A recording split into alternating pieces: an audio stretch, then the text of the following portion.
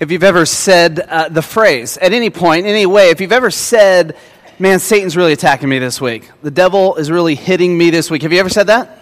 Oh, yeah. We use those type of phrases. We're going to talk about that this morning, and we've been walking through this series called Ghost Stories. We've been talking about the Holy Spirit, and we're going to spend a little bit of time this morning talking about that evil spirit, the evil one, and how the Holy Spirit interacts with them. So you'll notice in your sermon notes, there's a scripture at the top of your notes this morning. So if you got in here and you didn't get a sermon notes when you walked in, you just slip up your hand. Rich will be happy to run one to you and get one to you.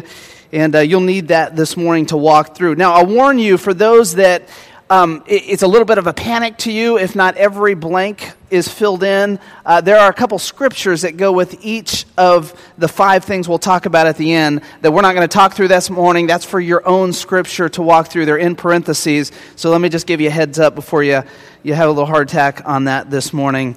That's for your own time. Use it for your devotions or whatever you want to use it for would be great this morning. So you'll notice on your sermon notes, right at the top, there's this scripture, and it's the overarching scripture for this morning's teaching. And I really think it's something that as a believer in Jesus Christ, you need to have embedded in your memory, just locked in verbatim this verse. Here's what it says: "Greater is he who is in you than he who is in the world." You familiar with that? You've heard that? Honestly, that's all I really wanted to say this morning. But since... Shut it. Since I have the 9 pages of notes here and lunch doesn't start for an hour, we might as well just continue on and talk through it. I actually want you to say that with me this morning, to embed that into your thinking, because we're just going to walk through really what does that mean and how does it play out. Would you say it out loud, like you really mean it this morning with me? Greater is he who is in you than he who is in the world. Yeah. Do you know that when the people of God will claim the promises of God, and that's what this scripture is, then you'll receive the power of God. And I want you to remember that this morning, because sometimes in the Christian world, we get so far mystical and so far spiritually in everything we say. Like, I pull up to a stoplight and the stoplight turns green, and I'm thinking, the spirit and divineness of God. And God's like, it's on a cycle, man. It's timed out on a cycle. That's just how it works. But sometimes if we're not careful, we can get so far over here where we deny the spiritual around us all the time entirely. And that's dangerous. And so that's what we're going to walk through. And to remember this passage, greater is he who is in you than he that is in the world. What is it really talk about? We've been walking through this teaching about the Holy Spirit. The first week we said the Holy Spirit is in you. When you become a believer in Jesus Christ, you believe on the name of Jesus Christ, the Holy Spirit is in you. The people said, well, how do we get the Holy Spirit in us after we believe? And Peter was very clear in his first sermon. He says, repent. Turn around and be baptized. Stand publicly and say, I am a believer in Jesus. We do it through the sacrament of water baptism. December 6th is our next baptism. I'm really excited. We already have 3 people, I believe it was 3, that are signed up to be baptized on December 6th. And we're looking forward to anyone who is ready to stand and publicly profess their Christianity. And you can let us know on your card if that is you. Last week, Anson walked us through the Holy Spirit works through you. So it's not just like God is saying, hey, I want to put this Holy Spirit in you, and then nothing happens. The Holy Spirit then works through you in your life, helps you resist temptation, helps you to boldly stand for Him at times that you need to stand for God, helps you to live out the Christian faith. Today we're going to talk about this Holy Spirit, the Spirit that's around us all the time and active on our life. Now, get this. You need to know this. We're actually in a pretty vicious spiritual battle. Did you know that? We're in a battle. And in our commonplace, or in our church today, in our contemporary church, the metaphors for kind of battle and army have kind of drifted on. They seem to be outdated now in the way we talk about church in our contemporary church. But the Bible still uses those metaphors. They're still there, and he speaks this way. And I believe that most of us, whether you sense it or not, you need to know that we have this enemy out there, and if we want to be victorious over this enemy, then we really need to know the strategies of this enemy as well so that it can help in our life. So, as preparing this, I really can see that there's these 3 secrets of Satan that he uses as his strategy, and he desperately does not want you to figure them out. And so it's like a timeshare presentation strategy where they don't want you to know their plan. Satan has his plans. He doesn't want you to understand them. So I'm going to tell you them this morning in the beginning as we walk through. Number 1, you're at war. If you can't see this, I sense that you feel it sometimes in life. Driving home from work, like you're bombarded with all the deeds of the day, and you say something like this: I didn't just go to work, like I just went to battle all day. Have you ever said that? Yeah, in my job every day. No, I don't, gratefully.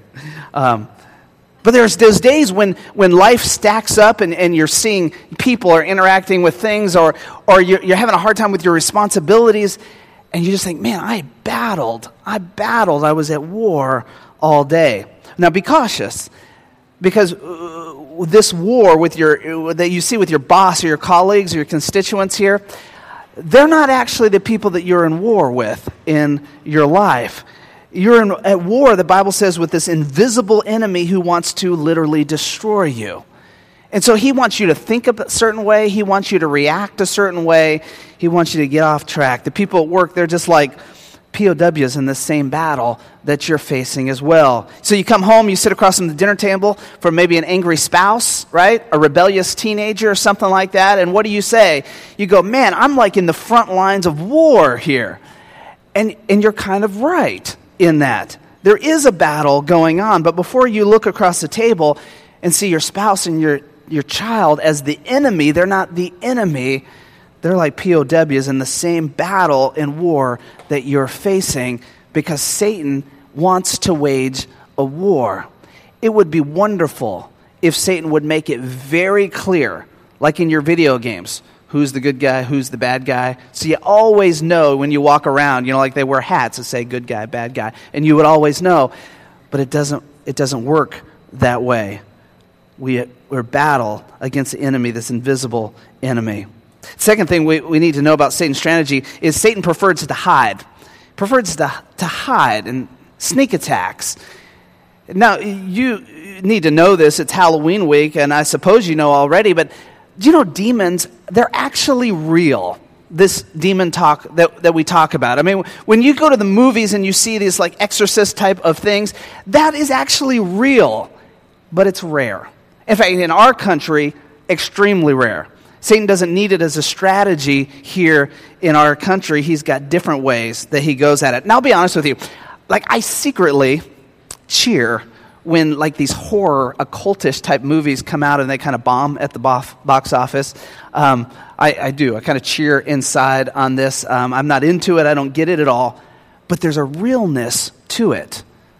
But it's not the way Satan often works.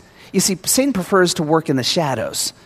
He prefers to work behind the scenes, setting situations up and doing different type of things from the background. Why?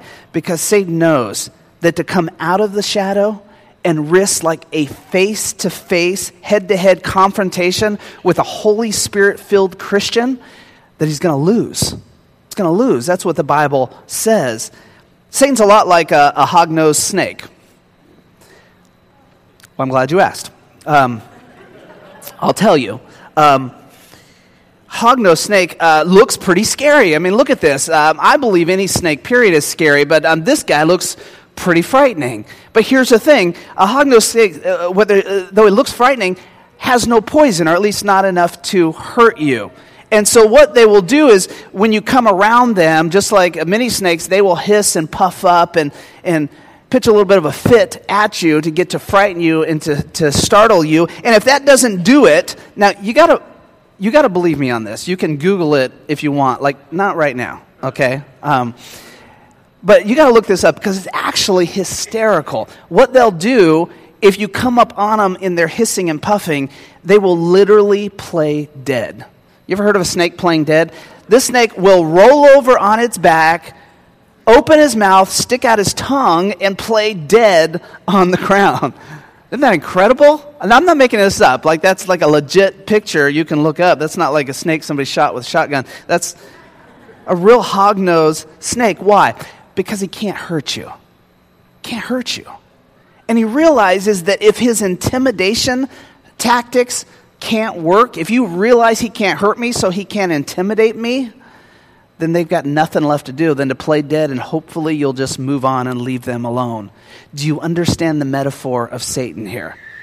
He prefers to hide because he knows when he comes out, all he can do is puff up and hiss at you, but he's no power over you. Third, this strategy of Satan is, you need to know this, Satan is already defeated, and Satan knows this. And if you're already defeated, what are you going to try to do? Just take down as many with you as you can, I guess. And that is Satan's strategy here. You need to know when you're in the face of the battle, greater is he that's in you than he that is in the world here. That's a significant part here. Now, you need to know you're stronger than Satan, or that Satan is stronger than you. Actually, Satan himself is stronger than you yourself. But the power of the Holy Spirit in you, as we've been taught, means Satan is no match for you. So it's like this choice. And if Satan can get you to buy into the choice of just going at your life and battling him without the Holy Spirit, then he has this upper hand, and maybe he can drag you along with him. But when you put the power of the Holy Spirit into your life and you function and live that way, Satan is no match for you whatsoever. Satan's only ever had really 3 weapons. You'll have to kind of write these on the side in your notes. Number 1, Satan can accuse you before his heavenly Father. Satan can accuse you before God. That's a tactic. Have you ever used that tactic on anyone? You could accuse them before their boss or someone like that. That is a tactic that he can use. It's a weapon. In fact, often when Satan is using this tactic, guess what? He's telling the truth when he goes to God and he speaks about you. And he goes to the Heavenly Father and he says, like in the courtroom, he says, okay, Your Honor, did you just see what that person did? Did you hear what came out of their mouth? Did you see what it is that person engaged in today? And Jesus, in your defense, stands up and says, objection. And he says, hearsay, or whatever other lawyer words come out. But he says, that was paid for by me, by my blood on the cross. That was paid for. Not guilty is what comes out. Not anymore. Not to mean that we just go keep on sinning and living however we want. Paul says in his word, heaven forbid on that. But that you don't carry the guilt anymore. The accusation has no power any longer. But that's a weapon he constantly uses. Second weapon that Satan constantly uses is he'll intimidate you, frighten you, frustrate you. Intimidation tactics is what he tries to do. I suppose maybe there's better ways to say it, but Satan's a lot like, and his demons are a lot like a junior high boy pack. Like they run in a pack together, and they're loud, they're somewhat obnoxious, and they're naturally destructive. But if you square off with like the alpha male of a junior high boy pack, right, they're going to turn tail and run if you square off with the junior high boys. And that's exactly what the Bible says the demons will do before you. James chapter 4, verse 7, so humble yourself before God, resist the devil, and what will he do? He will flee from you. Don't give him more authority and power in your life than he has. He will flee. So what's the third weapon here? It's deception. Satan will seek to deceive you. We're going to use the rest of our time to talk through this one this morning. Satan is a liar, no doubt. The Bible says that. But guess what? He's a pretty good liar. Pretty good at it. You ever met anyone who is really good at it? What is their normal tactic? Their normal tactic is they don't just make stuff up out of thin air, right? They don't just say, things like, hey, I just bought a Lamborghini today because, it's not in your driveway, your garage. Or, hey, Mike Hague has hair. Because, you can just look right over there and we know. A good liar mixes truth in with their lies. They take half-truths and they mix it together with what they're after. And that's exactly what Satan does. He mixes these half-truths together with his lies. And in fact, this goes all the way back to the Garden of Eden, all the way in the beginning when He looked at Eve and this tree and said, God knows what's going to happen if you eat of that fruit. Your eyes are going to be open. You're going to be able to tell this thing. And God doesn't want you to be able to know that at this point. And guess what? There was truth in that. There was truth there. But he deceived her into doing what God said, please do not do. And she was hooked because of that. Lest men think they're off, the man, the Bible says, was standing right next to him. And he didn't do anything about it. Satan's deception stands, listen to this, even in the face of the blood of Jesus Christ. Satan's deception still stands. There is nothing Jesus did on the cross that can keep you from being deceived by Satan. His deception is still there. You'll still encounter it, and you'll still be confronted by it. But there's this power, this dwelling of the Holy Spirit in your life. And like Anton spoke to us about last week, the Holy Spirit is there to help you discern what is in front of you so that you can avoid and flee those type of things. Why? Greater is he who is in you than is he that is in the world. You have to own that promise. There is no deception of Satan that will stand in the light of the Holy Spirit of God promised to you to live in you. So here's what we're going to do. I've gone through the Bible this week, and I've looked at all the lies that Satan likes to tell you, and I've collected what I'm going to call like the big five this morning. It's not an exhaustive list of every lie Satan uses in God's Word, but I think if you look at these five, and as we walk through these five, if you're able to combat these deceptions in your life, you're going to cover the bulk of battles you might face. The number one deals with money. Money. You might ask, money, now that's not all that spiritual, is it? Well, actually, yeah. It's very, very spiritual. In fact, the Bible uses significant amount of time from the beginning of the Word all the way through the end of God's Word talking about our dealings with money. In fact, I'd say that far more Christians have been destroyed because of material possessions than any demonic possession. Because Satan, you know what? He doesn't need you to be bad. He doesn't need you to run around and act like a demon. He just would like you to get really bored. Really bored. Bored with your stuff. Bored with your house. Bored with your activities. He doesn't need you to be evil. He needs you to be comfortable. And so that the money we have, and mainly we're talking about the excess money we have, sometimes it can make us spiritually sleepy. And here's what Satan's half-truth is that he sneaks in. He says, you deserve to be happy. You deserve to be happy. And possessions make you happy, right? I mean, you deserve a nicer car, a newer house, stuff, technologies. I mean, I just figured out how to play with some buttons on iPhone 6, and iPhone 7, is going to roll right out. I mean, this is how it works in our life. You deserve that to make you happy. And you know what? It's kind of true. Kind of true. Like, you deserve to be happy, right? As a Christian, you do deserve to be happy. Do you remember the fruits of the Spirit? Love, joy, peace. You remember that list? What's the second thing? Joy. That God wants you to experience joy. He wants you to have joy in His life. If you're walking around and you're just miserable day in and day out, even in the face of adversity, then God is saying, look, that's not what I want for you. I want joy. He never says you're going to have easy circumstance. Everything's going to come perfectly simple for you. You'll never have to really have pressure on things. You'll never be, downtrodden. But he says you can have joy in the face of all of it. So it's kind of true. Satan's promise here, his half-truth that he mixes in here. But we even find with Jesus in Luke chapter 10, verse 21, it says, Jesus was filled with the joy of the Holy Spirit. It's what the Holy Spirit wants to bring your life. So it's kind of true that God intends for you to be full of joy, even with the possessions you have. But here's the difference. Satan will say that you need to be full of joy and find happiness in the collecting of possessions. You need more. You need to get more. That's not enough. The person living next to you has this. You probably need that too. And the words need and want are just blurred and mixed up in our lives. The Bible tells us that you're really more full of joy when you give away your possessions, when you distribute and you give, when you make your life maybe simpler or you give to those who are in need of it.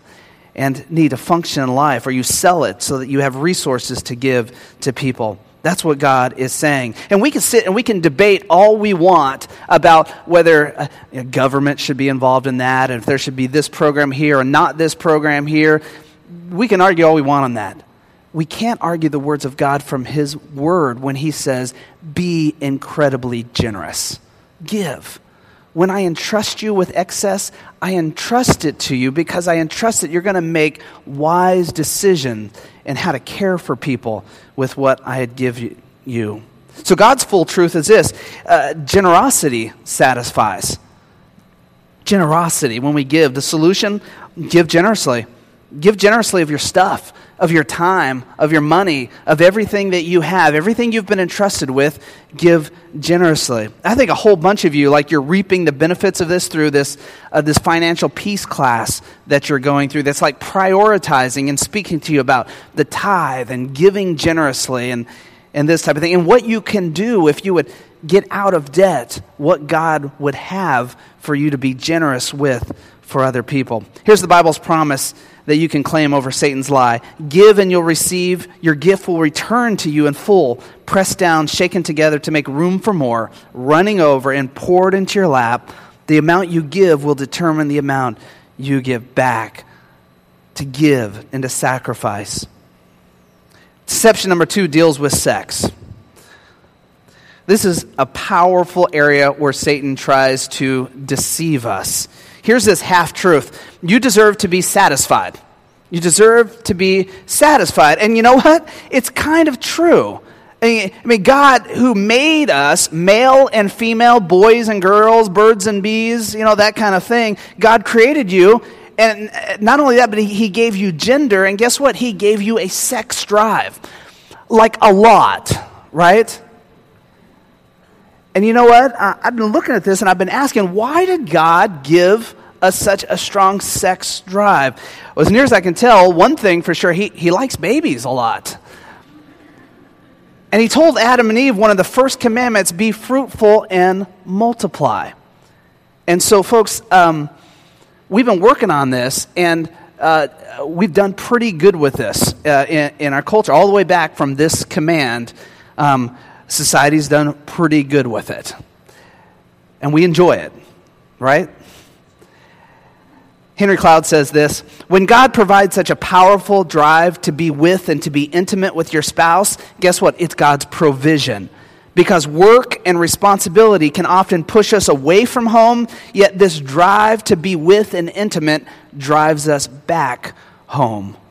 And I look at the plan of God and I say, man, that's like a brilliant plan that God put together to give us a drive that would allow us, in the biblical context, to bond with our spouse as like this solely unique way that we can bond.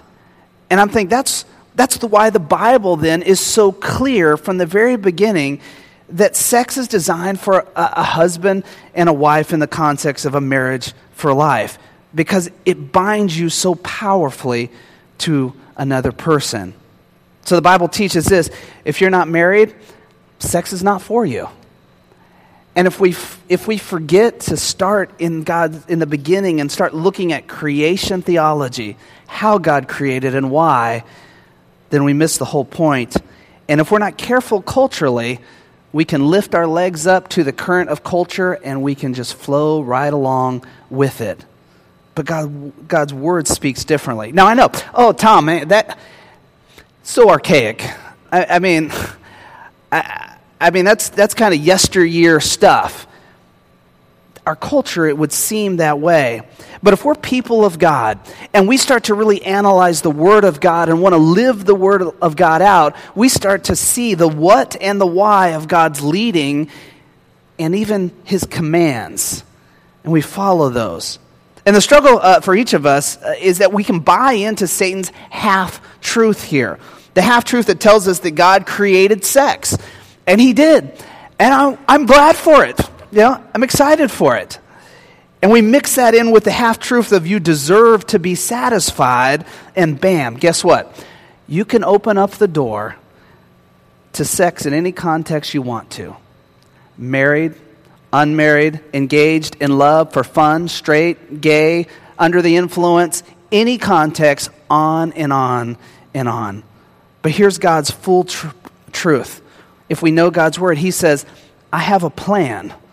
I have a plan for your married life, for your sexual life. I have a plan for you. And he loves for us to have sex in the context of this marriage covenant that he created. But if you continually put yourself in the temptation of sex outside of this context, most likely, eventually, you'll fail. 93% of people do. 93% have sex before marriage. That's across the board, not Christians or non-Christians. That's across the board. It's a powerful, powerful drive. So what's the solution? Really, biblically, the solution is run immediately. That's what Paul said to his protege, to Timothy. He was so strong on this one. He doesn't say resist in this passage. He turns to Timothy, this young pastor, and he says, run from sexual temptation. No other sin so clearly affects the body as this one does. The solution here is not to resist, it's to run immediately from sexual temptation. And what's the interesting word here is the word for run, or maybe flee in your translation. It's actually in the present progressive tense. So any English majors or teachers out there will know that's the ing tense. That means the way it's written here is keep running, keep fleeing. It's not a one and done type of thing. Continuously do this in your life. But get this, you're not running away from sex. You're actually running to sex, the right sexual plan of God. It's this plan for you that he said, if you just wait on me, I have a marvelous plan for you. Here's the promise in Psalm 37:34. Wait on the Lord and keep his way, and he shall exalt thee. His intention there is to exalt you. It actually leads to this temptation number 3, or this deception number 3 that Satan throws our way, and it deals with power. You might write the word pride in your notes. In my estimation, power and pride is the basis for every sin that's ever been committed since the beginning, all the way back to Garden of Eden. Adam and Eve wanted to be like God, and here's Satan's half-truth that he throws in. He says, you deserve to be honored. You deserve to be honored, right? And that, frankly, is kind of true. You do deserve. God made you at like the pinnacle of his creation. If you were to read the creation accounts in Genesis 1 and 2, you will see in both accounts that the creation of human is the height of his creation. Human beings were made to rule the fish of the sea and the birds of the air and the beasts of the field, right? We find in Psalm 139:13, it says this, you, God, made all the delicate inner parts of my body, and you knit me together in my mother's womb. And so God has more respect and dignity for your life than you probably even could ever have for your own life. And it's verses like this, it's why we continue the fight against abortion as well, because God honors life. From the beginning, he's honored life, even in the womb. So you deserve to be honored. But it's a half-truth. It's a half-truth. Do you know what God's full truth is? He says, I will exalt you.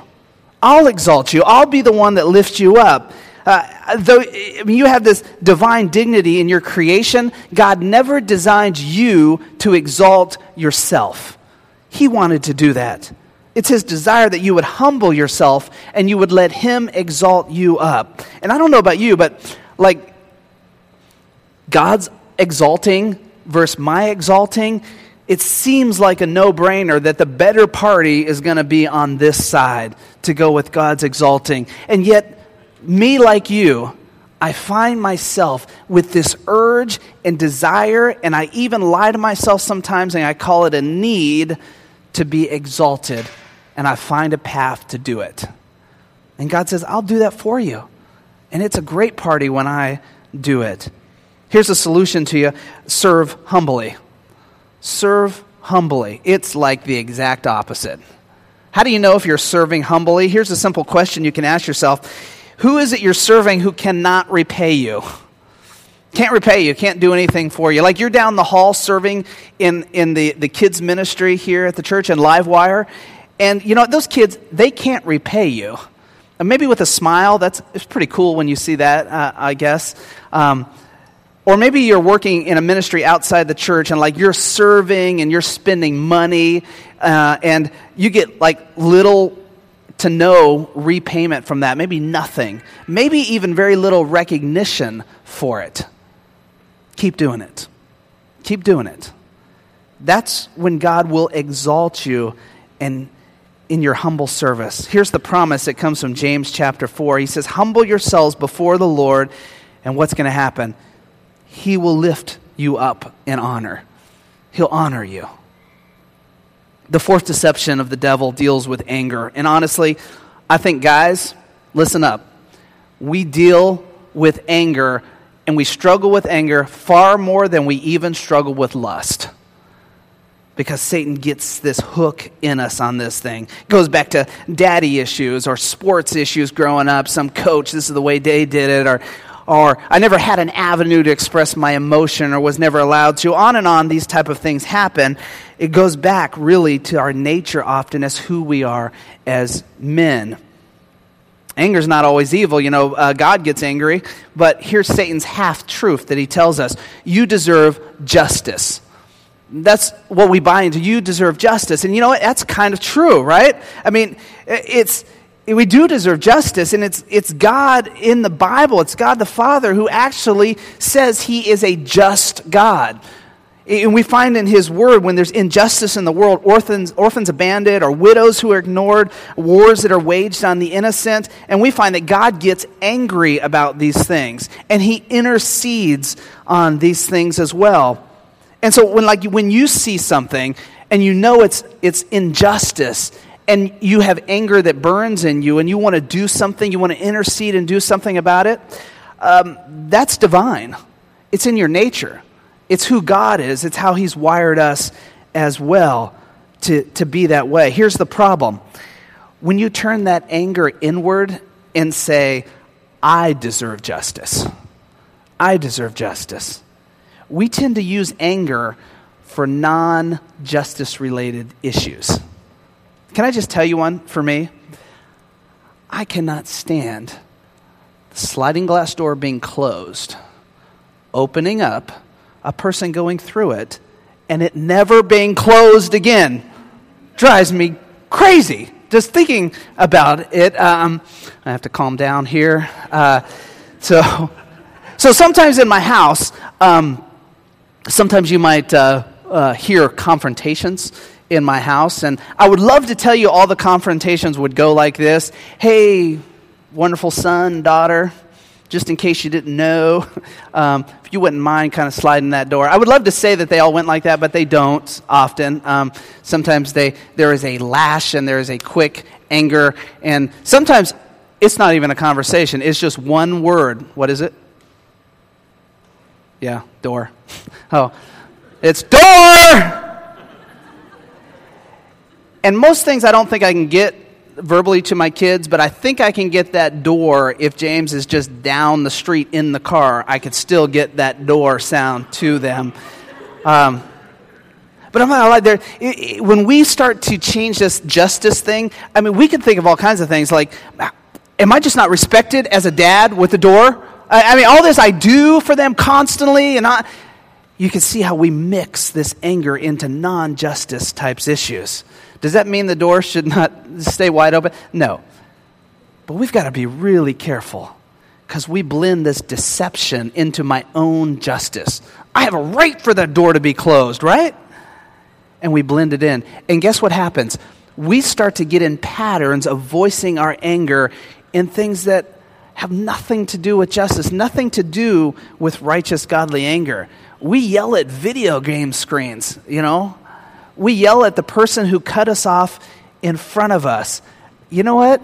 Nothing you yell, no finger you used is going to change anything about that person's driving. And guess what? And I will just say it. I don't care what you say. You drive just as bad. So it's just how it is. Don't groan. What's the solution? You got to forgive unconditionally. That's the solution. Constantly and unconditionally, you forgive. But Tom, what about, when you don't understand the situation, God's word understands it. And it calls us to forgive. Regardless of what's been done to you, or regardless of what you perceive to have been done with you. When somebody cuts in front of you, we take that as this major personal affront. What you perceive that's been done to you, do you have the capacity in Christ to extend the same grace that was extended to you, to extend that grace to others? Here's the problem the promise, that comes from Jesus himself. Powerful words. Do not judge others, or you're going to be judged. Don't condemn others, or it'll come back against you. Forgive others, and you will be forgiven. Do not mistake judging for correcting. Not the same thing in God's word. There are many times when we are called and need to correct people in their life and in their lifestyle. Judging was something different. Judging was connected with unforgiveness, condemnation. You have to realize that our anger, it often flows out of that, condemnation of others. So God says, don't function that way. Forgive. Forgive your kids. Forgive your spouse. Let it go. Here's the important key point here. Forgiveness is not just something you need to offer. It's something you need to receive. And that brings us to this fifth and final deception of Satan. It deals with guilt. Satan says to you, you deserve to be punished. To be punished. Or maybe it comes more like this. His full lie says you're worthless. There's no truth in that one. And you deserve to be punished. That one's kind of true. The Bible says it this way, for all have sinned and fall short of God's glory. And it says the wages of that sin is death, eternal separation from God. So in a way, that half-truth is correct, what Satan is getting at here, and he's talking. And how can God, who is ultimately righteous and ultimately just, how does he just simply turn a blind eye to disobedience and to our sin? It just biblically doesn't work out that way. It's not the kind of God we serve. Here's the full truth, though, that works into it. Jesus absorbed all your sin. Satan would like to keep you living and thinking that you're functioning in a way that you need to be punished. You're really not all that good. You really can't be cleaned up in your life. Now, we're getting to a point, and this is sneaky, in our culture, in our Christian contemporary church culture, where the word sinner has kind of snuck away entirely. And we don't say, well, I'm a sinner. He's a sinner, she's a sinner. We like to say things instead like, I'm only human. She's only human. And what we say sometimes in the deception that comes with it is, I sin, I'm going to keep on sinning. There's nothing that can really happen about it because I'm human. That's just who I am. It's how I was created. Can I just tell you that unequivocally, it's not the Word of God. The Word of God says, I'm going to transform you. I'm going to make you new. I'm going to build you up. I'm going to take away that guilt. I'm going to take away that addiction. That's what the Word of God tells us. Why? Because Jesus absorbed all your sin. Absorbed it all, took it away. I don't know where you're at in this. You may be new to us at Windover Hills, or maybe you're new to the faith. Maybe you came from another church and we just preach differently. I don't know. But this could be the first time you've ever really heard what we're talking about. And I want to just quickly, in a nutshell, give you the gospel. Because of my sin, I'm separated from God. And I sense that. I know that. But this gap that's bridged, it's through Jesus Christ and the blood of Jesus Christ when he died on the cross. And when he did this, he absorbed my sin. It was the purpose. And I don't know how it works with spiritual physics of it all, but all I know is that because of Jesus, I can approach God boldly.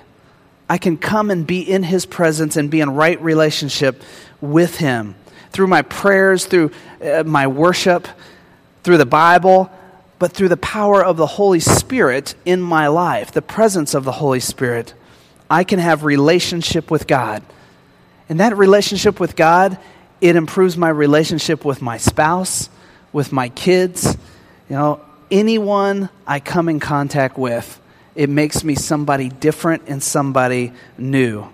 And if you need Christ in your life for the sake of your relationship with God, and how about your relationship with others, if you need Christ in your life, I just want to invite you this morning to talk to anyone who is on stage this morning. Just come up to anyone and say, that resonated with me. I want to hear more about accepting Christ. Or use your card that was on your seat, one of these little cards, and just communicate with us. Let us know you want to become a follower of Christ, and we'll connect with you. We'll talk with you. We'd love to tell you more, because the truth is, greater is He that is in you than is he who is in the world. Here's the solution to this one. Confess, honestly. It's confess. The Bible tells us if we confess our sins, He's faithful and just and forgive us of all unrighteousness. He'll purify us from all unrighteousness, this translation says. So we confess. This is who I am, Lord. Take me. Just like this, I give it to you. Now, for all of us this morning, I would guess that, I'm not sure where each of you are, but I guess that Satan usually attacks the weak point. And one of these 5 probably generates a weak point for you. Just circle it right now. Be honest with yourself. Which one of these is weak? It's okay to circle more than one this morning. God wants to work with you on it. If you're going to be victorious, you got to live out this verse. Greater is He that is in you than he who's in the world. And you better sure up where Satan's going to attack. That's the weak point. Be honest with yourself. This is like the pinnacle of what the Holy Spirit of God wants to do in your life. In you and through you and around you. That's why Paul can so boldly write at the end of Romans chapter 8, right after he says that you have no condemnation if you're in Jesus Christ, he writes these bold words I want to leave you with in this 3-week series. It says this: "For I am convinced that neither death nor life, neither angels nor demons, neither the present nor the future, nor any powers, neither height nor depth, nor anything else in all of creation will be able to separate us from the love of God that's in Christ Jesus." Let me pray for you. Father, this morning I would recognize that your Spirit, that you have said, I will depart my Spirit in you. You can live daily with the presence and power of my Holy Spirit. Lord, I would guess that for many of us, the reason we're not experiencing that is because we've bought into the half-truths of Satan that we walk through this morning. If there be any one of those 5, that anyone in here would say, I've bought into that, I've been living with that deception in my life, and it's time to squash that. This morning, I want to encourage you. Claim His full truth. Live out the solution. Memorize the promise. And see if God doesn't work even immediately in your life to help you overcome and shore up the weakness, because you are more powerful than you think because of the Holy Spirit living in your life. And so, Lord, we give that to you this morning. We trust the outcome. We pray in your Son's name. Amen. Amen. Amen. Again, if there's anything that you want to talk with us about, or anything coming out of this that you have questions on, we'd love to talk more about this series. Just let us know in your communication card.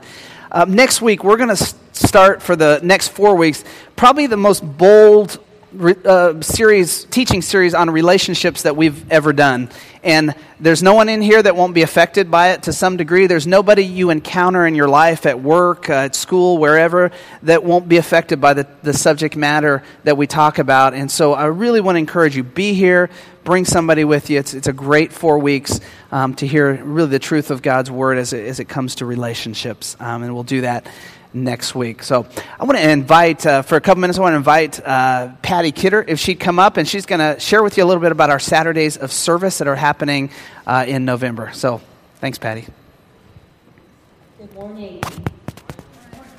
November is just around the corner, and with that is coming our Saturdays of service. Do you still need to go up? We have designated November 14th and November 21st as the 2 Saturdays that we're going to be reaching out to our community she just jump up? Partnering with families, partnering with organizations and ministries to meet needs in our community. We've done this for the last several years, and we want to do it again this year. It's a neat way of being the hands and feet of Jesus to meet needs in our area. I want to just touch on what we've got set up so far. We're really encouraging each and every one of you to participate in our Saturdays of service. You can do that as an individual, a family, or if your small group would like to work on a project together, that would be a great way to do it as well.